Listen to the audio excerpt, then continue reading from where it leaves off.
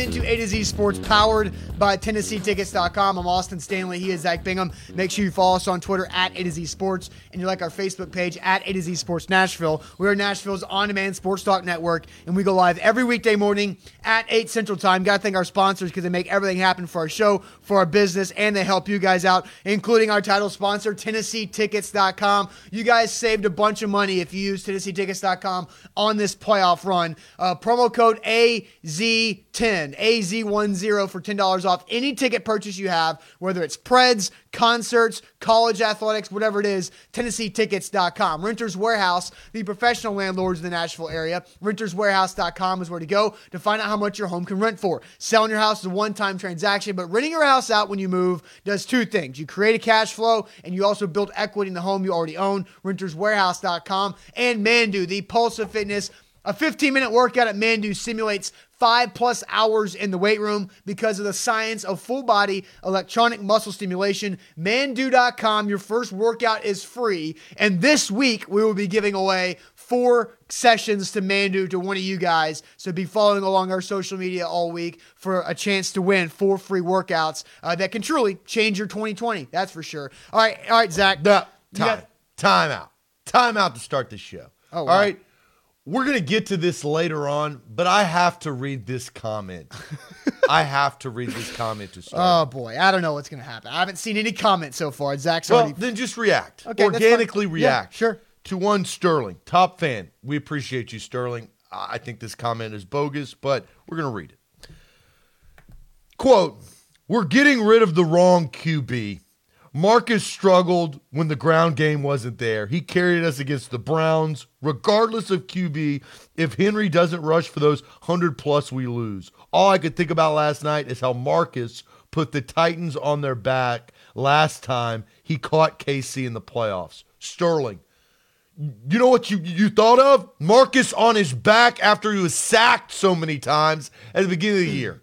This is ridiculous. Ryan Tannehill saved the season. And Sterling follows up with stats don't lie. Look, Ryan Tannehill's stats don't lie. We're going to get back on track. We're going to talk about Marcus Mariota. But man. Sterling, that comment, which you put some time and effort into, is ridiculous. We'll talk about that later. Let's get back on track. Okay, so Zach, this morning before the show, you came in, and we're not going to get into Mariota stuff yet. We'll talk about Mariota, the positive things later on the show about Mariota. But you mentioned you have it. You have the one thing the Titans should regret in this game. What is that there, Zach? Well, I think that after thinking about the game a little bit more, talking about it in our post-game show yesterday at the Mainstay, I think I came to the conclusion, and you recognized it a little bit yesterday in the postgame show, the biggest regret is how they defended Patrick Mahomes.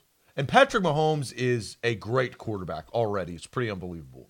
But there were so many times where Harold Landry dropped back into coverage and they only rushed 3. The philosophy was, let's defend in the back half of the defense, not try to blitz, not try to put pressure on Mahomes to prevent the big play, right? Because usually if you bring more guys, that frees up guys like Tyreek Hill and Travis Kelce and other dynamic weapons. Yeah. But I think, hindsight, what happened. But I think hindsight is the Titans needed a better game plan to pressure and rattle Patrick Mahomes, because it felt like from the drive they scored on at the end of the second quarter, right before halftime, till the rest of the game, he could do whatever the hell he wanted. And if you remember, let's go back to the Ravens game. Remember the halftime show against the Ravens when I said the one problem I have was 3rd and longs. The Titans only rushed 3, and Lamar Jackson had all day to throw. It's the same thing again yesterday, except it just wasn't on 3rd and longs only. It was on 1st down, it was on 2nd down, it was on 3rd down. And that last drive in the second quarter to make the Chiefs go up 21-17 there, that really you felt like was the turning point in the game. I feel they converted multiple 3rd downs. That was a long drive. That drive started at the Chiefs' 14-yard line with under 2 minutes to go, and they score with 11 seconds and saved. They didn't even use their 2 timeouts. That's how easy that drive was, but they converted multiple 3rd downs. They got The Titans missed a couple tackles on that drive, missed a lot of tackles on the Mahomes run. And he'll make you do that. But the game plan here's what the game plan was against Mahomes. Rush 3, have a spy. And that spy attacks whenever Mahomes moves outside the pocket. The problem was that the 3 couldn't get off their blocks. And the spy missed tackles. The Chiefs' offensive line is good. The Chiefs' offensive line, like all offensive lines in the championship weekend, are good offensive lines. So when you've got 5 guys to block 3 guys, and then the 4th of the spy, like Mahomes is going to have all day. The only times where they got some pressure, remember when Mahomes fumbled the snap, Roberson was right in his face. There was one play where Vaccaro blitzed and forced a throwaway. When they brought extra pressure and delayed blitzes, that's where Mahomes had to think and make a decision before he wanted to. Other than that, he had all damn day to throw, and the Titans made their hay on being an aggressive defense. Fast and aggressive. Play fast and aggressive. They didn't do that. They went against one of their team mottos in the AFC Championship game, and they did not play fast and aggressive on defense. They were more reactive. And a Periscoper mentioned this. I think it did solidify the Titan. We know the Titans' problems, and I think that in the draft and in the offseason, they will have to address. They didn't have anybody else on the other side of Harold Landry. Harold Landry is a starting outside linebacker in this league. I think Correa, Roberson, those are backups. Those are depth players that played above their means. Yes. But the guy that they took a chance on, Cameron Wake, 37 years old, wasn't dressed out because he was on IR because he got hurt. And he couldn't give you the full season of the game. Couldn't last the season due to injury. That I look at that, and they needed that pass rusher. We talked about this before the show. I think we can touch on it now. Is there was a time after the Texans game where the Titans could have gone out and got Terrell Suggs. Terrell Suggs, instead of going to Baltimore, he actually went to Kansas City. Kansas City's going to the Super Bowl. So, and Terrell Suggs had an impact in that game. He absolutely did. And he's had an impact since he's got to Kansas City. So, and we talked about the Titans preventing some of the teams that they could face in the playoffs by getting Suggs, especially after he said he only wanted to go to Baltimore. So, the Titans didn't. I think Correa and Roberson elevated their level of play. Yeah, it's not like it wasn't enough with a 3-man pass rush against one of the best quarterbacks in the world. Well, because Jarrell Casey was getting stonewalled just because he was getting double teamed. Jeffrey Simmons, I haven't seen the snap counts come out of how many snaps guys played, but I did notice there was a 3rd and 1 in that game in the third quarter when the Chiefs were driving that ended up being their touchdown drive to go up 28-17. There was a 3rd and 1 where Jeffrey Simmons was not on the field.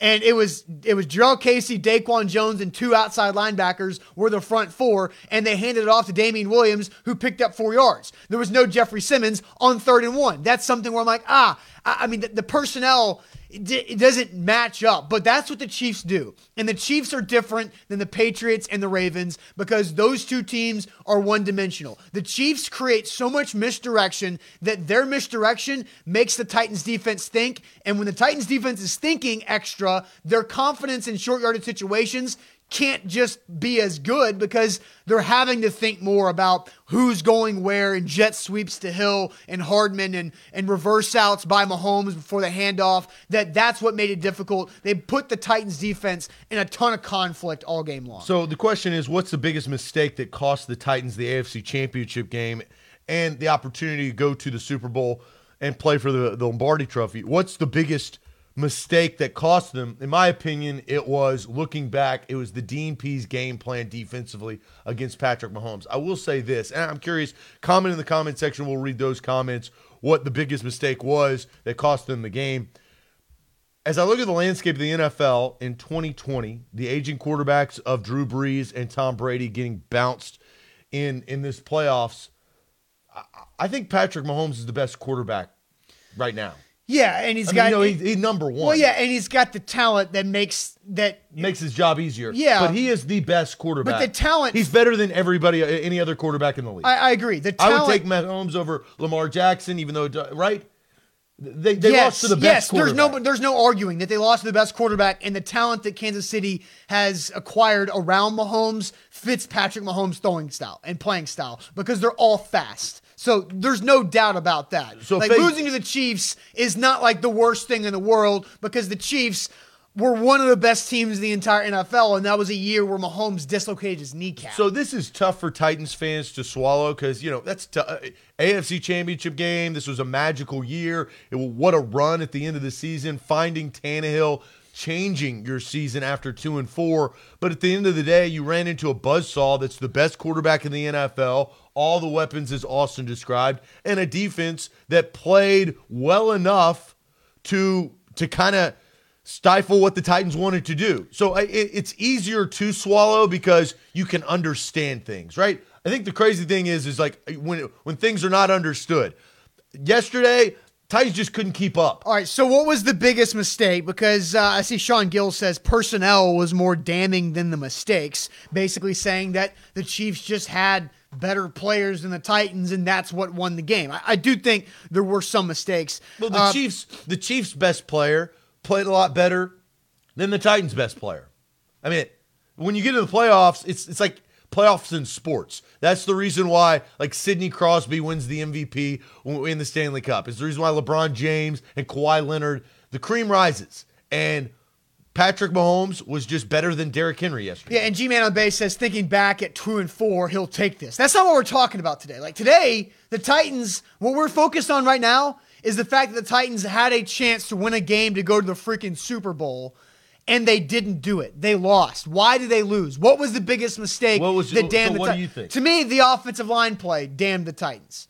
And it's in the running game, also in the passing game. The offensive line got pushed around. And it wasn't just one guy. That the offensive line multiple times had penalties or missed blocks that hurt the Titans' offensive chances. Taylor Lewan got beat on by Suggs on a short Derrick Henry run where he collapsed down. Nate Davis got beat for a sack on that was a big one.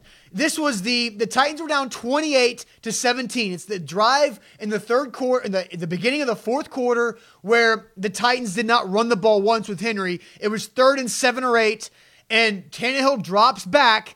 Nate Davis got beat. The right guard got beat bad. He gets beat once again. And guess who was wide open for a first down? Corey Davis was coming right out of his break. If you watch the TV copy again, they show it from behind Tannehill. Corey Davis was coming out of his break, and Tannehill did not have the time to deliver the football because he got hit as soon as he got to the back of his drop. And so, but Nate Davis, we've watched him once a game. A half second longer. Once a game, Nate Davis gets beat. Even if you talk about the hold on Dennis Kelly, that was a hold on 3rd and 1, Derrick Henry didn't pick up that first down. Why? Roger Saffold whiffed, and then Ben Jones got tied up, and then Nate Davis couldn't reach his block because Ben Jones was on the ground. So the offensive line, Jack Conklin had a couple bad plays there. The offensive line, in my opinion, was the issue yesterday for the Titans offense. That's why Derrick Henry wasn't as effective in the run game, and that's why Ryan Tannehill got sacked in a couple big plays. Well, Fabian kind of sums it up on both sides. He says the Chiefs won the line of scrimmage on both sides of the ball. Plain and simple. The Titans won the line of scrimmage against the Patriots and the Ravens. That's why they won the game. Yeah. They lost both sides of the line of scrimmage yesterday. And we know that's a major factor in whether you're trying to come back or whether you're trying to hold on to a lead. Well, and Sean says slow developing routes hurt too. Well, when it's 3rd and 8, you kind of have to. Like you got to get to the sticks, and Corey Davis was about to get open for about a 10-yard gain. It was a 10-yard route on 3rd and 8, and he was coming out of his break, turning around. It was going to be right in the center, and Tannehill could have had him for an easy pitch and catch. I will say some subtle positives from yesterday. Adam Humphries, coming back off of injury, played really well because he was there. He was that safety valve for Tannehill on those 3rd downs, 4th down as well, and he's reliable. He catches the football. Now, is he worth $9 million? We can talk about that later. But I I thought that was a positive for him coming back. Sure. Looking towards the future. Yeah. Adam Humphries is going to be a good asset to this team. I think Anthony Ferkser is a growing player who can help as Delaney Walker is nearing his exit. I don't know what's going to happen with Delaney. We'll talk about that at a later date. But Anthony Ferkser is a bright spot, young player for this future, for this Titans team. There's a lot of positives about this organization right now, a ton. But right now, I think the offensive line that has a lot of capital on it, with Saffold and Lewan being highly paid, Ben Jones getting a contract extension, and Nate Davis, a third-round rookie. A lot of people are saying, I saw one comment say that Nate Davis needs to be cut. That's a joke of a comment. Nate Davis is a third-round rookie from Charlotte who missed all of training camp in the first 3 weeks of the season and turned into a pretty good player. But, Zach, you're right. About once or twice a game, Nate Davis would get blown up. And the Titans couldn't overcome it yesterday because it was a third and 8 where they had to get points on that drive, and Nate Davis got blown up by a Chiefs lineman. All right, so Robert, who sounds like a former official, and we can kind of talk about this right now because we're still diagnosing the game. We'll get to Ryan Tannehill and Marcus Mariota later on. But Robert says, Austin, as someone who's an official, that hold call on Dennis Kelly on 3rd and 1 was petty. We're taught not to call a questionable hold that is away from the ball. That was questionable hold away from the ball. Well, and it was away from the ball, no doubt about that. Was it questionable? I don't know. I saw Dennis Kelly grab the shoulder pads of Frank Clark. Yeah, I thought it was a hold. Because Frank Clark cut across Dennis Kelly's face so fast. And he actually got to the other side of the line of scrimmage, so he wasn't away from the ball. Well, he was away from the ball. He was literally, the ball was going left tackle. That was a right tackle play because Dennis Kelly was the right tackle because Jack Conklin was on the left side of Taylor Lewan. And Kelly got beat. Go watch the play. No, I know that. Kelly got beat, but he wasn't. The defender went across the line. Yes, but he didn't go towards. He went more down deep. He went towards the football. Okay, Zach. What was the end of the play? I don't know why you're. It was further away from Frank Clark. It was away from the ball. And Titans Kyle says the flag was thrown before he held.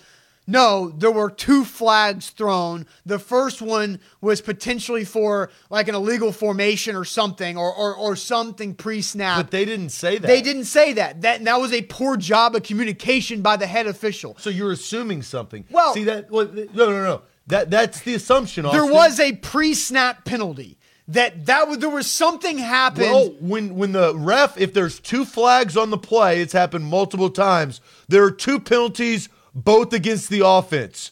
Holding, number 71 again, on the Tennessee Titans. That's a poor job. Illegal formation. That's a poor job of communication by the referee. The head referee should have explained that. Well, why the initial flag was thrown. That's something that But again, it didn't matter. It didn't matter. One, Derrick Henry got stopped on that 3rd and 1. He was short. Would they have gone for it on 4th and 1? Vrabel was asked that question. What is it about? It's about optics. Like, again, we're sitting here not saying that decided the game. It didn't. Like, it doesn't matter at the end of the day. It's optics, though. That thing went viral. Like, there were national media questioning that call because the ref threw the flag. That wasn't a hold, but it was poor communication. Yes, the NFL needs to disclose that it was poor communication. Absolutely, yes, but that did not impact the play whatsoever. But it's poor optics. Sure, it's poor optics, but it doesn't matter. Like, poor optics are optics. Optics did not affect that 3rd and 1 play. Dennis Kelly's hold also did not affect that 3rd and 1 on play. Top of and I would like to see what the NFL has to say about the defensive pass interference call on Tremaine Brock. I didn't feel like that was pass interference. Yes, he turned around, and you could actually see the Chiefs guy pull Tremaine Brock down instead of vice versa. So those two, look, we're talking about the game. We're not sitting here saying that the Titans should have won. They should have lost. They did lose. But these 2 calls by referees should be discussed. We'd be doing a poor job as a sports talk show to not bring them up. So, bad optics on the flag that came out basically when the whistle was blown or the ball was snapped, and then that's not defensive pass interference. That's a no call. I believe it should have been a no call. And that no call is important. The position, 3rd down, they punt. Now the Titans get the ball back with over 2 minutes. They would have gotten the ball back with like almost 4 full minutes on the clock. 4 minutes, now, down 11 with the ball to drive down 2 timeouts and a 2-minute warning. Correct. Yes. Now we're talking something. No, I agree that was a no call. And if you go back and look at that pass interference call on Tremaine Brock, where was the official who threw the flag positioned? He was positioned even with the two players in the play. And Tremaine Brock did get his head around late, but the referee was over here. And even when getting his head around, the referee's viewpoint was that he didn't get his head around. And so that was just the positioning. Were two flags thrown to the front? I want to say both. I know the back judge threw the flag, and I want to say the guy with that view of Brock, he threw the flag as well. Both guys threw the flag. The back judge also had Brock was guarded by the receiver, Tyreek Hill. So that was a bad call in an AFC Championship game. And I tweeted this yesterday. The NFL wants to be able to help out in the referees with pass interference penalties in big moments like this, but they didn't do it. And the referees are out there having to make judgment calls in the blink of an eye when that's very difficult to do on a 41-yard penalty. Well, and you talk about poor optics. The NFL dealt with poor optics all last season based on a championship game pass interference call or no call, right? So that's why these things are important, is they're not changing, right? Like, they're still making poor calls.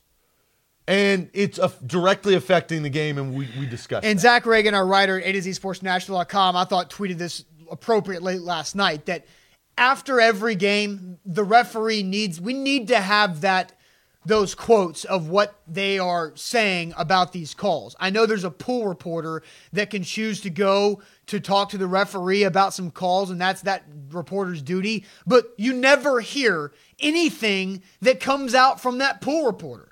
There's nothing that ever comes from that. And I guess that pool reporter maybe wanted to go be in the Chiefs locker room because the Chiefs are going to the Super Bowl. I get that, but that's a selfish move by the pool reporter if that in fact happened, but nothing ever comes out of the pool reporters talking to referees. Damon, you'll get a like for this comment because I agree with it. Not keeping the Chiefs offense out of the end zone is the reason why the Tennessee Titans lost. They took the clock strategy in the second half and kept Henry on the sideline. That combined with Arthur Smith not giving Derrick Henry the ball, those two things, and I said it from yesterday, it was the 7-minute drive. It extended from third quarter to the beginning of the fourth quarter and capped off with the touchdown that extended the lead even more. Like, it was 31-17 after that drive. That was the deciding drive of the game. I thought it was very influential. 21-17. It was very no. You're talking about it was 21-17. You said 31 at half. Yeah. Okay, so you just excuse misspoke. me. Yeah, Excuse me. But that drive, that 7-minute drive, was the most important drive of the game because exactly what Damon said is it kept the Titans' clock strategy, which is Derrick Henry. It actually flipped the field. It was the Chiefs had the clock strategy instead, and that's unusual. Usually the Chiefs score so damn quick, and the Chiefs scored touchdowns. They didn't settle for field goals. That was another thing that the Titans had previously forced their opponents to do, whether it was going for it on fourth down and making stops or field goals. The Chiefs, they did what they usually do, and they get touchdowns. Yeah, Ethan Ramsey brings this up. I think it's a good point. He says Arthur Smith kept calling that useless toss play. That didn't help anything either. The first 16 carries for Derrick Henry, he had 4 toss plays. And I think the longest one was 4 yards, maybe 3 yards. And I don't know what they saw in the Chiefs defense that thought that they could get outside, that the toss would work, but it didn't. And 25% of his carries were toss plays by the time they ran the last one. I didn't like that. And then you also look at that 3rd and 7 right before the half, before the Chiefs came back and took the lead, the first 3 and out, they ran a screen to Dion Lewis. I get why they did that, because they knew they would complete the screen and the clock would at least get to the 2-minute warning if they could not get the first down. But in that situation, you've got to get the first down. And a screen to Dion Lewis on 3rd and 7, I don't have a lot of confidence that Dion Lewis is going to be able to pick up those 7 yards. He had at times before this season. I think you diagnosed it. In a situation, you diagnosed it the right way. You have to get the first down. Because if you get that first down. But if you don't, the clock has to continue to run. Right. And if you look on that play, I know it was a screen from the get-go. It was a screen the whole way. A.J. Brown was on a crossing route, and he was open, and he would have gotten the first down after the catch if he would have gotten it. But it was a screen the whole way. Moment games, that's for sure. A to Z Sports, Danny says Henry isn't an outside runner. He's a downhill runner and makes people miss. Weren't even trying to call plays to help him try that. I mean, Derrick Henry is both an outside runner and an inside runner. And Derrick Henry has had success this year. It didn't yesterday. This year on toss plays and then cutting it back against the grain and finding open space. And that's where Terrell Suggs comes into play. And that may have influenced it. Because the cutback lane was not there because Terrell Suggs was very good yesterday in cutting off the backside cutback lane for Derrick Henry, and he couldn't get that. He couldn't get it going. All right, so let's shift to Ryan Tannehill. Here's the question we're going to ask you on Periscope and on Facebook. How do you view Ryan Tannehill now after the Chiefs? After this game, after the AFC, and I have my own opinion on Ryan Tannehill. We had a Mariota at the beginning. We'll talk about Mariota. But for that, how do you view Ryan Tannehill? So comment in the comment section on Periscope and on Facebook. But first, I'm going to tell you about where to get Preds tickets, National Concert tickets, Tennessee Titans tickets for next year. This is big. TennesseeTickets.com, promo code AZ10 saves you $10 off at checkout. No hidden fees. They've got deals on deals on deals. That's TennesseeTickets.com. All right, A to Z Sports, again, powered by TennesseeTickets.com. Jeff says should have claimed Suggs, probably so in hindsight. But how do you view Ryan Tannehill after his performance versus the Chiefs? We graded him yesterday. This is more about Ryan Tannehill as a whole. And I saw somebody say average. The Times says as a starting quarterback, nothing else. Good enough for a short contract. Cosmo says exposed. Donald says re-sign Tannehill. He played really well all year. And Greg asks, is the transition tag an option? We'll talk about contract options and extension options and tag options with Tannehill and Henry and Logan Ryan and Conklin and everybody else later on. But how do you view Ryan Tannehill as the Titans quarterback right now? Because he played in 13. He started 13 games, 3 playoff games, 10 regular season. Threw a lot of touchdowns, threw 2 touchdowns yesterday. He put up a lot of points for this Titans offense. Record-breaking points for this Titans offense. How do you view Ryan Tannehill? Yesterday does not make me waver in what I think Ryan Tannehill has done all year. And I saw a lot of people being like, let him walk. I saw a lot of people be like, he's no good, let him go. Or he's just average. I think you cannot let, as big of a game as that was, you cannot let that one game change what you thought the entire season of Ryan Tannehill.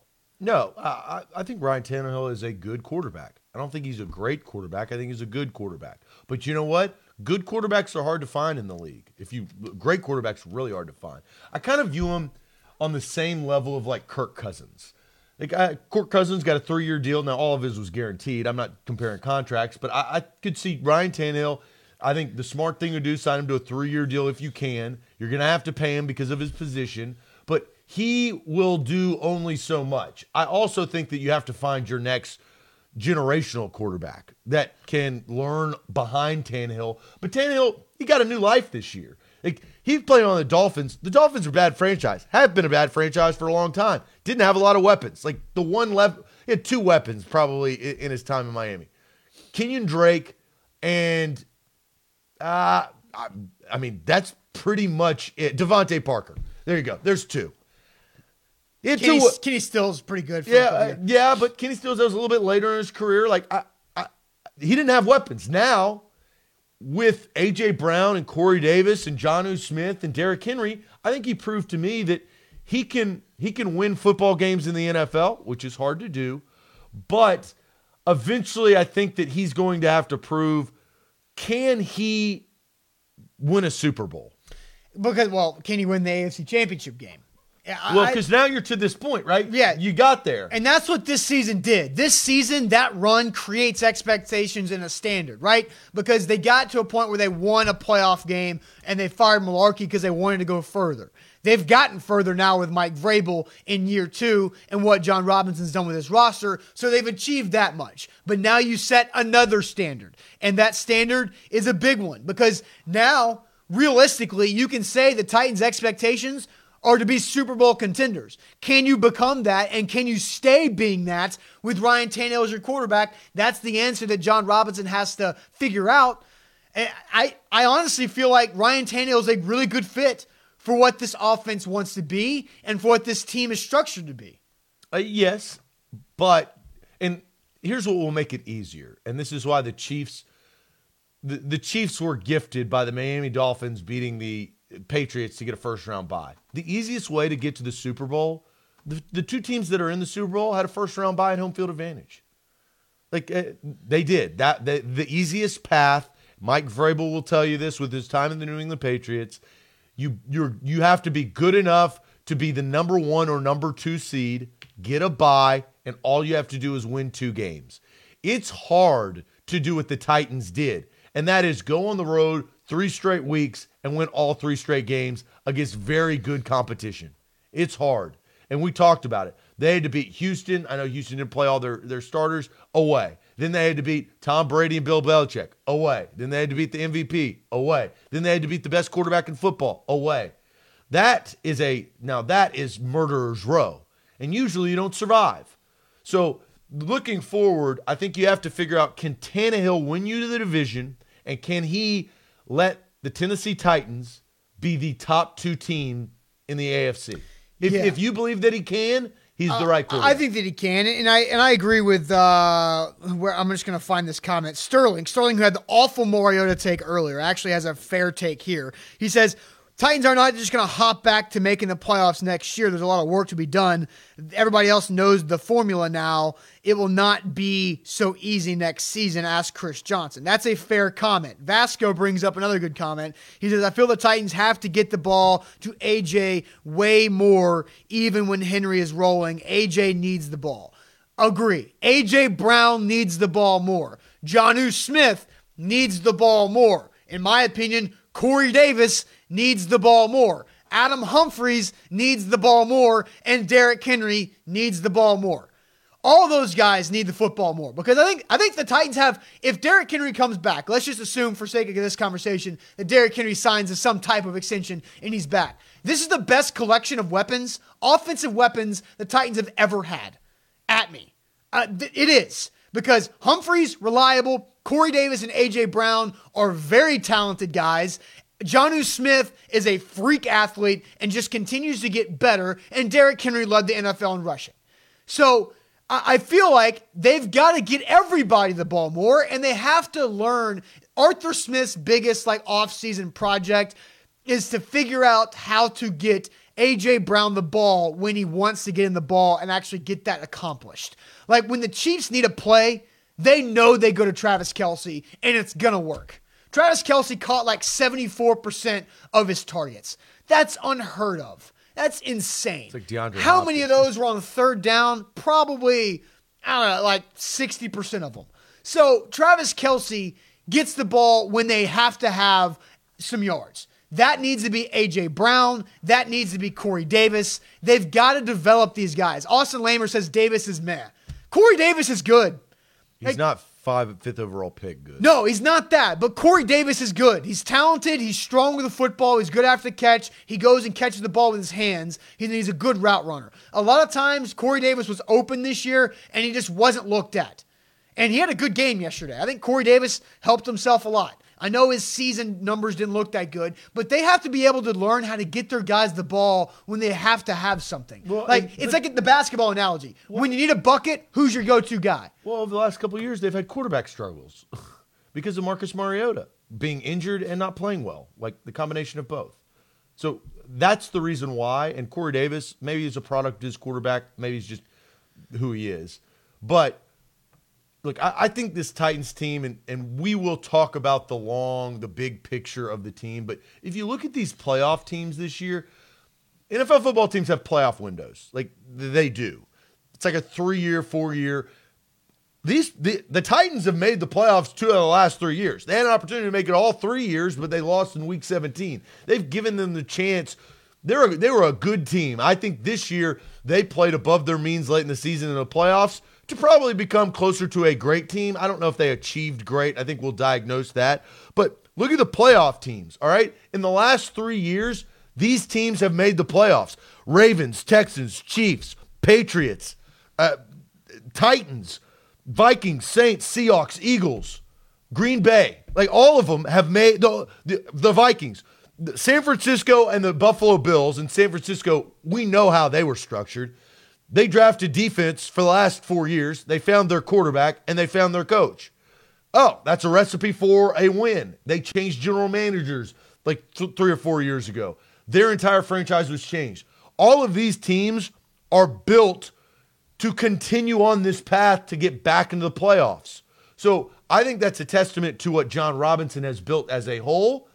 But the key factor this year, and the reason why they got further than they've gone since 2003, quarterback, running back played better than they ever have in the last couple of decades. Those two positions, very important positions, played better. Tannehill changed the course of the season, and Derrick Henry this year was the best running back in the league.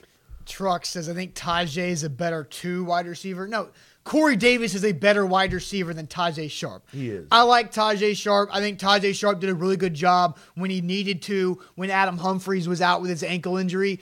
And somebody else says Corey Davis can't get any separation. Did you know? Here's a fact for you. Did you know Corey Davis was in top 5 in separation created of all NFL wide receivers? So that's just factually incorrect. Corey Davis actually does create separation. He just was the odd man out a lot. Austin. Yeah. Titans fans will always judge Corey Davis on being a 5th overall pick. Yes. They won't judge him anywhere else. But because that's what he was picked at. Correct. That's fine. But guess what? I agree with what you say about Corey Davis, but that's not what he's judged by.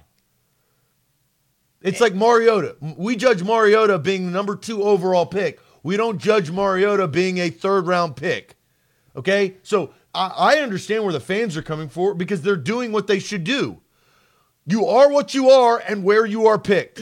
Corey Davis has not played like a number 5 overall pick. He has not had the production. That's correct. And you are supporting him because he's played well. He is, yes. But as a number 5 overall pick, you have to play great. And Lucas is correct. That was a luxury pick. A 5th overall wide receiver is a luxury pick. But guess what? Here's the truth here. The Titans have a number 1 wide receiver. His name is A.J. Brown.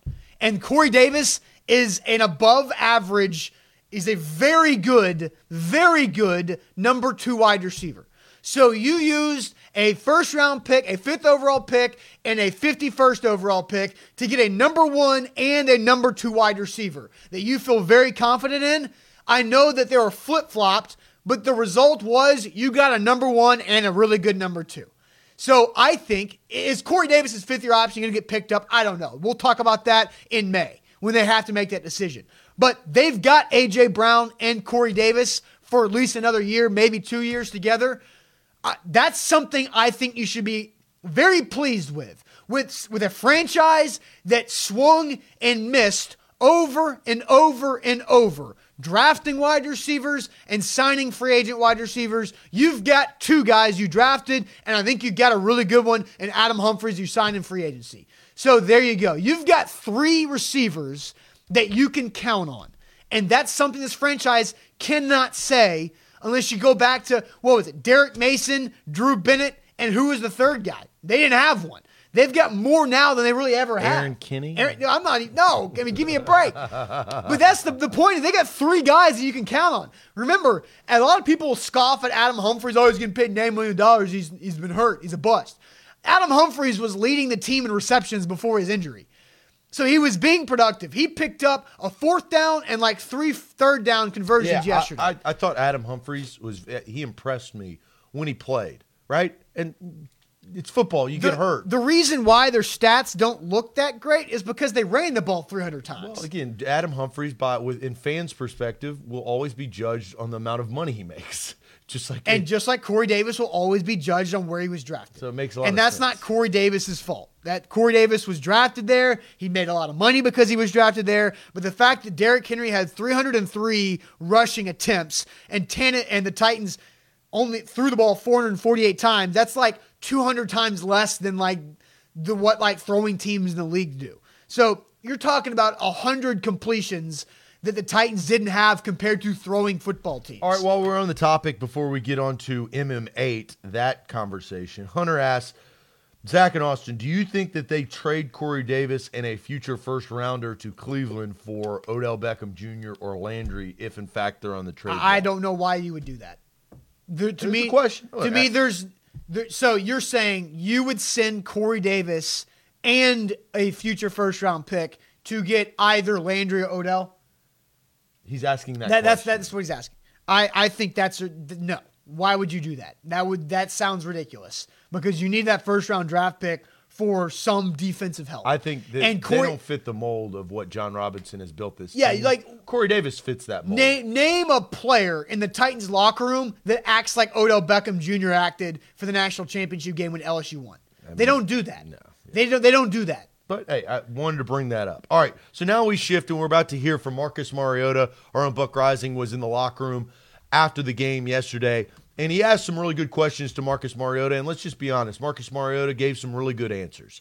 So we will hear Marcus Mariota and ask you guys, how will you remember Mariota and his time in Tennessee? Before we get to that, Austin's going to tell you about Renters Warehouse. Yes, renterswarehouse.com, the professional landlords in the Nashville area. If you're thinking about moving and decide to sell your home, that's just a one-time transaction. All the equity you built in that home is now gone. Poof, gone.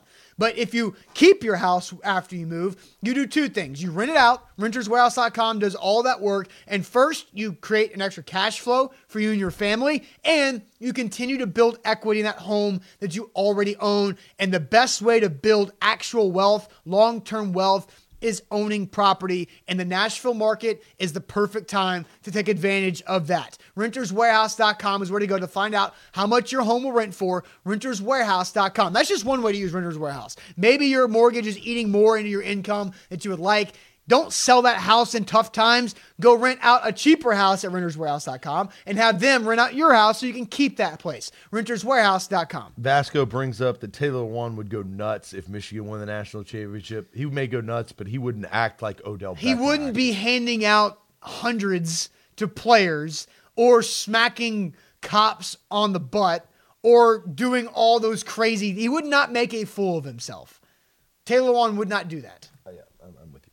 All right, so let's hear this audio from Marcus Mariota from Buck Rising in the locker room yesterday. These guys. It's been a true pleasure and it's a true gift. I think there's a bunch of great players and great people here. So we'll see what happens. It's tough to see this season come to an end. I know a lot of these guys put in a lot of hard work. But you know what? It's a young team and it's continuing to build, and I'm excited for the future. Regardless of where it goes, what will you remember about your time in Tennessee? It was a gift. It's been a true pleasure. The organization took a chance on me, and I felt like I gave them everything I got. And obviously we're not sure what's going to happen, but I know when it's all said and done that I gave this organization everything I could.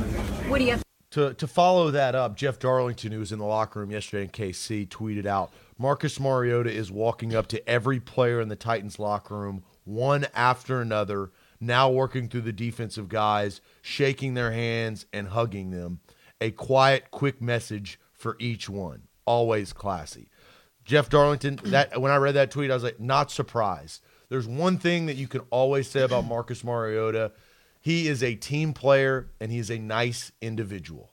I think how Marcus Mariota, and I think I have the correct answer on this. Yeah. How will you remember Marcus Mariota's time with the Titans? I think Marcus Mariota, and we'll find out what the future is, but probably will probably be remembered as a transitional quarterback. I think he really helped save this franchise from a really bad situation. Transitional quarterback. If they go on, transition from the dump to a team that has actual hope. Like we always talk about, Zach, in the offseason, NFL teams, the way the NFL is set up, everybody has hope in the NFL. But now the Titans, because of Marcus Mariota's 4+ years as a Titans quarterback, gave the Titans and set the Titans up to have actual hope. Now, the thing is, the Titans will not have the luxury of having a quarterback on a rookie contract, and everything else gets tighter. And how does John Robinson manage the salary cap with having to pay a quarterback more money than what they've been paying a quarterback? Cosmo says Mariota's a bust. I'm not saying that. Marcus Mariota is not a bust. How do I feel about Mariota's situation? It's unfortunate to me because I honestly believe he's trending. I think he is not. You cannot label him a bust right now, but he's trending more towards a bust than a success. I mean, that's the facts. He's about to get cut. I call this unfortunate because I truly believe Marcus Mariota when he said this multiple times now that he's given all of everything he had to this franchise. The guy was beat up. He was on the worst football team in the world in that level. And he was on the worst professional football team in the NFL his rookie year. And they went and won 9-7, 9-7, 9-7. I don't feel bad. But he won a lot of football games and he went through everything. He broke his leg. His first year he went 3-13, so that's not okay. correct. My bad. 3-13, 2-14. But that's important. It goes to your point of how bad his football team was. They were the worst football team. But that's how it is. That's how it works. Joe Burrow, let me guess, he's going to be on the worst football team as well. My point is, it happens like that. Look, Marcus Mariota, I think you can kind of compare him to Mike Mularkey. Is that Mike Mularkey did a fantastic job until he stopped doing a fantastic job. Marcus Mariota did a really good job in turning this franchise around until he stopped playing really well. And he deserves a lot of credit for how he's handled everything. Everything. Because Ryan Tannehill talked about Mariota after Ryan Tannehill's father-in-law passed away during the season and how Marcus helped Tannehill get him through that. And what you read from Jeff Darlington, don't expect anything but that. What Marcus Mariota was doing, I saw he gave away a house. He gave away a house to a single parent in Nashville. Like, he didn't have to do that. But Marcus Mariota is a legit person. It's unfortunate that his career did not pan out how it looked like it could have.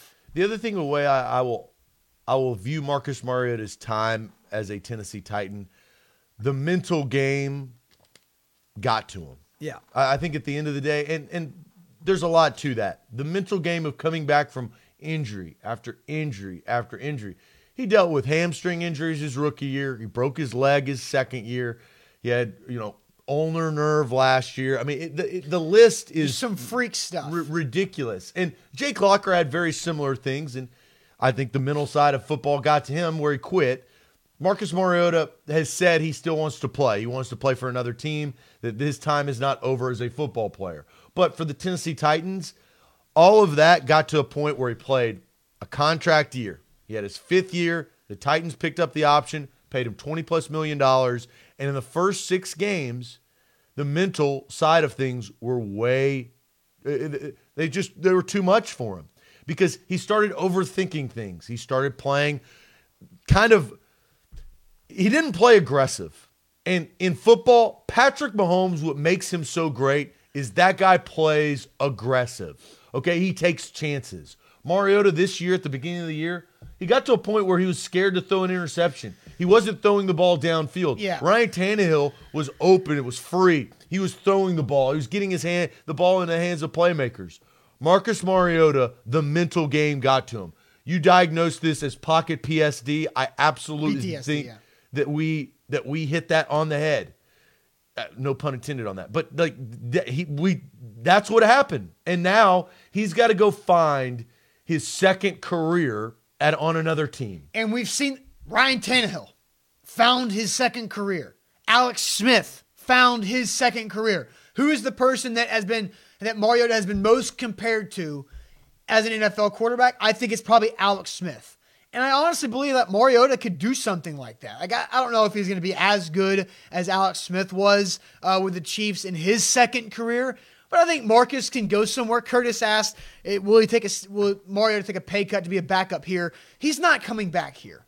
Marcus Mariota is not coming back to the Tennessee Titans as a backup. If that happens, I will probably do I don't know what I would do. No, that's not going to happen. That's not going to happen. Periscoper brings up Patrick Mahomes didn't have the injuries or the bad offensive line. You're absolutely right. You know who did? Ryan Tannehill. Ryan Tannehill had the injuries. He had the bad offensive line in Miami. You know who didn't play scared this year? Ryan Tannehill. So that's a better example. Thank you. You're absolutely correct. But there's a better example. Ryan Tannehill played with so much confidence after coming off of a terrible team in Miami, and he couldn't do anything. Didn't have that great of weapons. His coaching staff was all jumbled up, kind of like Mariota. Had a bunch of different offensive coordinators. But organization was a mess. But you know what? Ryan Tannehill found another team, and he found another life. And I believe that the Titans will prioritize re-signing him for the future because I think they should. And I think Marcus Mariota will go be a backup somewhere else. But the best part about being a backup in the NFL, your probability to play is pretty high because quarterbacks get hurt, right? Mason Rudolph for the Steelers. He'd probably go into the season and say, Big Ben's not going to get hurt. Well, he did. He played a lot. So Mariota will get another chance somewhere else. He just will. If Blake Bortles can get another chance, God knows Marcus Mariota can get another chance. And several people are bringing up the Chicago Bears. I think that makes sense because Trubisky is kind of in a similar situation that Mariota was in to start this year. That maybe that could be a place that Mariota signs as a backup that might have an opportunity to get some starts at some point if Trubisky isn't there. He's got to learn how to not play scared. Well, and I think how much of him being benched has helped that. We have no idea until we'll find out. Right? Right. And I hope he has success because if you think about it, the last two quarterbacks that didn't work out big time for the Titans, Vince Young and Jake Locker. Vince Young, he then went to play for the Bills, the Eagles, and the Packers. He flamed out. He was no good. Jake Locker just quit. He just left. He went back to Washington to go hunting for the rest of his life. So we found out those franchise quarterbacks, their aftermath of the Tennessee Titans. I'm curious to see, because Marcus Mariota is a good dude, he cares, can he get his quarterbacking skills back? Can he get his swagger back? Because he had it. It was there. I haven't seen that in 2 years. Truly. You have not seen Marcus Mariota be confident in 2 years. Yeah, and the other thing I think that will help him moving forward is it's not like this year he failed as the starting quarterback. He was the backup, right, for the majority of the season. He will go to another team, and he'll continue to be a backup. Marcus Mariota, and I guarantee Mike Vrabel, Arthur Smith, the entire coaching staff would tell you, Marcus Mariota was a great backup. He helped Ryan Tannehill. Sure. He didn't just sit there he wasn't a scorned QB that lost his job. That's not Marcus Mariota's personality. And the next job he gets as a backup, he'll help that starting quarterback no matter what his role is. I think that's a testament to who he is. Yeah, and I think there will be several options for Marcus Mariota to get a job this offseason. He's going to have interest because he will be one of the best backups in the NFL. And like you said, quarterbacks get hurt. That's just what happens. And it will happen again. And I would not be shocked to see Marcus Mariota starting a few games as at quarterback in 2020 at some point. I think the frustrating part when it came to Mariota, and look, we got to go full circle where I can't just talk about how good of a guy he was. I was super disappointed in Marcus Mariota when he didn't play Week 17 when everything was on the line. And I think he took the business decision to say, I still have $20 million and another year to prove my worth and prove your value. And then it didn't work out. And then when it didn't work out, the other thing that I struggle with is the fan base. And I get fans are fanatics. They are loyal to players and their team. But when Marcus Mariota wasn't playing well, it's like the commenter that started the show. Marcus Mariota turned into a bad quarterback this year. He wasn't any good. He got sacked a bunch. He had 2 good games. Once against the Cleveland Browns, ended up not being that great of a team. And once against the Atlanta Falcons, ended up not being that great of a team. Other than that, he played so poorly. Like, he put the franchise in a bad spot at 2-4. You have to move on. It's a business, guys. And I know fans, it's tough to take their heart out of it, but they need to understand that Marcus Mariota lost his job because he wasn't good at quarterback. He wasn't consistent. So I think, I forget who just said the comment, maybe it was Donald, saying that his high levels of play were not there all the time. He was too inconsistent. And like you would see that, and he was the constant tease. Because Marcus would make some unbelievable play, and you're like, oh my gosh, this guy is fun to watch. And then he would be really boring for the next 3 quarters. So somebody was saying that Edward, I think it was saying that I think you guys are wrong about 8. He's going to be a starter somewhere next year. Who knows? He's going to get a job somewhere, most likely as a backup. Would he be signed to but be? He'll be back in the same position if he doesn't figure it out up top. He will. It's a mental game. You have to be mentally strong and have people run at you. He has to play like he played at Oregon. And you're not going to play like that in the pros because his skill set is his legs, his athletic ability, his read option, his ability to read players is very, very good. But he struggles with downfield throws. He struggles with accuracy at times. He struggles with arm strength at times because he doesn't step into the football. How do I know all this? Because I've watched every single pass he's made as a professional athlete, live and in person, and from far away. But we've covered the guy. I know his strengths and his weaknesses. His greatest weakness is his brain. And I don't know how to get over that. And sometimes, like Chuck Knobloch, he had the yips. He was a good baseball player, but all of a sudden, you just sail it over the first baseman's head. He just had a yips. He had a mental block. Marcus Mariota has to figure out how to get over his mental block and play like he played his senior year or junior year at Oregon when he won the Heisman Trophy. Second year in the NFL before he broke his leg. And you have to get past all of the injuries, and that's really, really hard. Because he kept getting hurt. He kept getting hurt. Somebody asked, was he good for Oregon? He won the Heisman Trophy. They went to the national championship game. Of course he was good for Oregon. A to Z Sports here live. I think Steve puts it pretty well. Flashes of greatness, and then there was flatness for Marcus Mariota, where just not able to have any juice at the end of his Titans career. And we will move on, and Marcus Mariota will move on, and I'm sure we'll be talking about where 8 ends up later on in the offseason. A to Z Sports, let's get to our end of show topic and something that I know Zach went out and made this a priority for his weekend. The big fight, Conor McGregor in UFC. What's your interest level when it comes to the UFC? That's our end of show topic today. But first, let me tell you guys about Mandu, the Pulse of Fitness. Why is it the Pulse of Fitness? It's because it's a 15-minute workout that's all full-body electronic muscle stimulation. That's the Pulse of Fitness. And that 15 minutes at Mandu simulates 5 hours in the weight room. My legs are still sore. I did Mandu on Friday, and it's Monday, and I'm still feeling the effects because of what that workout does for your body. Also, the in-body analysis can show you the science of how to achieve your fitness goals. If you're starting 2020 and you say, I want to lose 15 pounds, maybe it's as little as I want to shave off like 5 to 10 pounds. You don't know how to do it? Mandu shows you how to do that and shows you how to lose the right weight. Mandu.com. Your first workout is absolutely free at Mandu.com. Before we get to our UFC thing, Mike Clay of ESPN just tweeted this out. Do you know how many touches Derrick Henry got this season? Is it 400? And 9. 409? He had 300 touches, so that counts receptions as well. So I think he had 303 carries in the regular season. Then he went 30 and 34 and 19 in the playoffs. So that's just carries. So a lot. Yeah, that's a lot of touches. That's crazy. Are you interested in the UFC? I have my simple answer. After watching it, I'm interested in the big superstar like Conor McGregor. I don't care about the guys that I necessarily don't know. I like heavyweight fights, but here's my problem with UFC, and it's just always going to be like this. It's a sport of one person can have a talent like I don't even know these guys' names, but one dude was huge, like massive.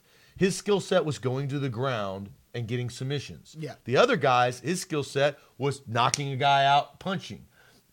Usually what happens when they go to the ground. And when they go to the ground, that's when my interest level starts to wane. You liked more the boxing and kickboxing style, not the wrestling. Well, because that's where the knockout's going to happen. That's where the excitement comes. And I don't know what's going on down there. Yeah, because you're not like you don't have a trained eye just to understand what moves going on. Common guy. Correct, yeah. So, but I found the other thing that I'm baffled by on the Conor McGregor front, it was amazing the damage that Conor McGregor did to his opponent in 30 seconds.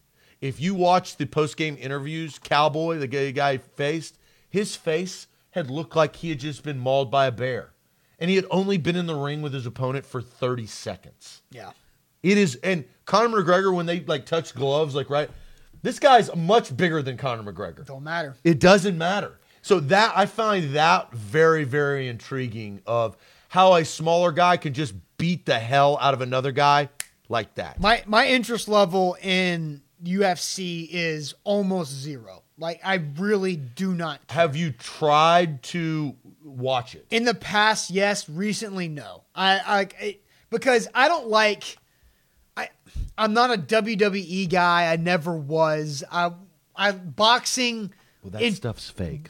Boxing intrigued me more than the UFC did when I was younger. I actually grew up wrestling. Started wrestling from when I was 6 years old, and then I wrestled some in middle school, and then it conflicted with basketball, so I stopped. So I used to wrestle some, and I was pretty decent at it, but I just don't find any interest in guys in sports where you're trying to maul someone and rip their face off. I feel like it's so inhumane that it doesn't do it for me. I also don't like the analysts who are covering UFC fights because they're too obnoxious. Everything about the UFC is just obnoxious, and it's just too much for me. Well, it's made for a different fan. Exactly, and that's not me. I don't like that. I'm not about trying to rip somebody's face off. I don't care. I find it entertaining. What I don't find entertaining, and I figured this out just on Saturday night at the previous cards before the main event, I don't like watching women fight. It makes me uncomfortable. A lot of people don't. It makes me uncomfortable. And I know it's just, I just don't like it. Because I can't relate to it, right?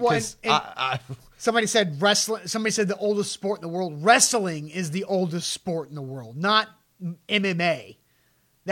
Wrestling, actual pinning to the ground. Olympic wrestling. This is far from that.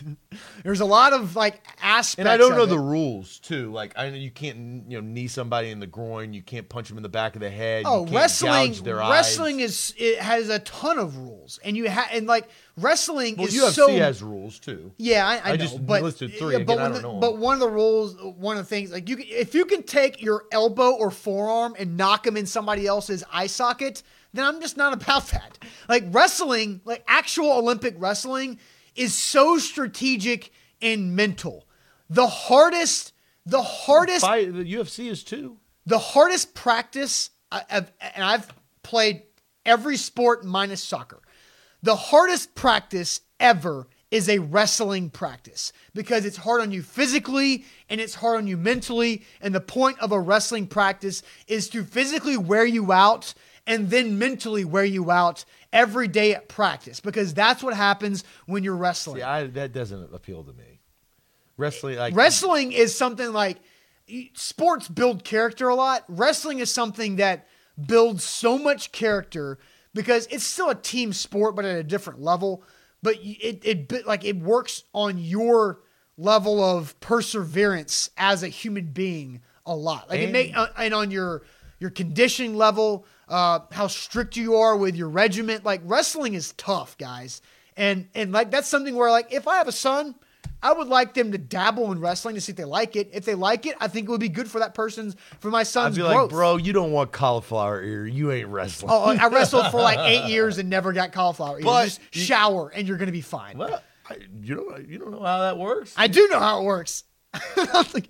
Cauliflower ear can happen to anybody wrestling. Yeah, but you're putting yourself in that. Yes, but again, for someone who wrestled for 8 years of my life, I never got cauliflower ear. Did you wrestle all through high school? No, I stopped because wrestling and basketball conflicted. So when did you stop wrestling? I stopped wrestling in 7th grade was my last. Yeah, that's the reason why you don't get cauliflower ear, because you stopped short. Grown-ass men like seniors in high school, those guys get cauliflower ear. Why? Because the weight is much like the weight. Do you know what cauliflower comes from? It's not the weight of people. It's sweat and germs. Well, and bacteria. you're swapping fluids. Your ear getting destroyed. Yeah, but kids got cauliflower ear young too. Like cauliflower ears. But your probability in high school is much better than in 7th grade. Let's look this up. Okay. Cauliflower is acquired as a deformity of the outer ear, is usually due to blunt trauma to the ear, bro. Or inflammation. Yes, comes it's from blunt fluids. trauma, though. Like, you get cauliflower ear. That's why these guys get cauliflower ears, because they wrestle and they fight, and there's blunt trauma to the ear. It's not, yes, it has bacteria involved in it, but it's blunt trauma. It actually doesn't even mention bacteria. So that's incorrect about that. That's one of the things. And I think cauliflower is disgusting. I think, later in life, it doesn't go away. It's an injury that gets infected. That's what cauliflower ear is. Yes. A blunt injury. It's an injury that blunt trauma. Right. But you can, again, it's all about, taking care of your body. It has to do ears. with blunt trauma as well. If you can maul I your know ear. I know it does, but it's and so you're putting yourself in harm's way. I don't want cauliflower ear. Okay, nobody does, and there are plenty of people who wrestle and do types of stuff where they don't get cauliflower ear. There's plenty of people that don't wrestle and don't get cauliflower ear. Yes, correct. There's more people that wrestle and do get cauliflower ear. Yeah. So that's my point. Okay, all right, and that makes a lot of sense to me. I was actually, somebody was like, I had to, the worst thing I did in 7th grade, I had to go from wrestling practice directly to middle school basketball practice. That's why I stopped wrestling, because that was exhausting and wore me down. Even if it doesn't matter if you're a 12-year-old kid with as much energy as you could possibly think of, going from wrestling practice directly to basketball practice and having 2 straight hours of that over and over and over for months will wear you out. And that's why you stop wrestling. Yeah. And the other thing is, when you got cut weight, I always saw the wrestlers down at the bottom of I didn't have an issue with that. Well, some people obviously did. Yes. And they wear garbage bags and they're running in front of heaters. And I'm like, God, you were just, that looks awful. Yeah. Wrestling practice sucked doesn't ass. look fun. It was awful. But winning a wrestling match is one of the most rewarding things you could possibly do, because you just physically dominated somebody else. Pinning somebody is an incredible feeling. Chicks dig cauliflower ear for some reason? No. Not the right type of chicks there, Monsoon. Yeah, some edgier chicks maybe. It depends on where you are with cauliflower ear. If you're a UFC millionaire, yeah, I think chicks dig that. But if you're just some average Joe 26 that hung up his wrestling boots like in between college or after college, chicks don't dig cauliflower ear. So that's another reason. Yeah. Cauliflower ear gives you the It's heebie-jeebies. gross. I don't like it. I had a friend get Well, because it. there's fluid in there. Because then too. you got to pop it, and then your ear is just flat. Oh God, that's why. And for those reasons, I'm out. Zero interest in UFC. Doesn't do it for me. I'm not about that. I like people getting knocked out, but because it's watching. It's like it's a guy thing. I think, right? Yeah. There's testosterone. Boom, pow. I was fascinated and very impressed the way Conor McGregor won that fight. Mikey says, I think we need an A to Z sports wrestling match to settle the disagreements. I think there might be one okay shoulder between our 4 shoulders. That's a terrible idea. Yeah, my right shoulder. And my right shoulder's jacked up. My left has some issues. Yeah, that's an awful idea. I told you, I'm not wrestling. I'm not getting cauliflower ear, especially from my co-host. Plus, I don't want to be that. God, you don't want me to get cauliflower ear. If I get cauliflower ear in my right ear, you're going to have to look at that. You don't want to look at that. I do not. The people don't want to look at that. If I get on my left ear, that's the ear that everybody sees when I turn towards you. Now, cauliflower ear has affected your life. Yeah, I'll only get it on my left ear, so it's hidden from you Not guys. about that. Chad asked, when does Buck lose his hair? We got a lot of bets to settle here over the next couple of weeks, including my ass getting tased, Austin for 5 straight days, dressing up and painting his face like a Titans fan. God, I cannot wait for that. Derrick Henry Pro Bowl jersey. And Buzz Lightyear, Buck Rising, just shaving his head. So there's a lot to pay off over this offseason. I do, before we close out, want to say thank you guys, all of our followers, all of our support. We grew tremendously over the last several weeks through this run. We're going to continue to give you the best content, and we got a lot of things planned in 2020, but you guys' interaction is why we do what we do, so we appreciate you. Thanks, guys, for watching. We will see you tomorrow. Buck flying back from Kansas City this morning as we speak. He'll be back for A to Z Sports Primetime at 8 o'clock tonight. Again, make sure you're following us on Instagram, Twitter, and Facebook. There is Locker Room Cleanout Day and a press conference from Mike Vrabel this afternoon. So we'll have more Titans coverage to really put this season to bed today, and then more talk in a huge offseason. A very critical offseason for the Tennessee Titans officially starts this afternoon. So we'll see you guys later on. Thanks for watching. Adios.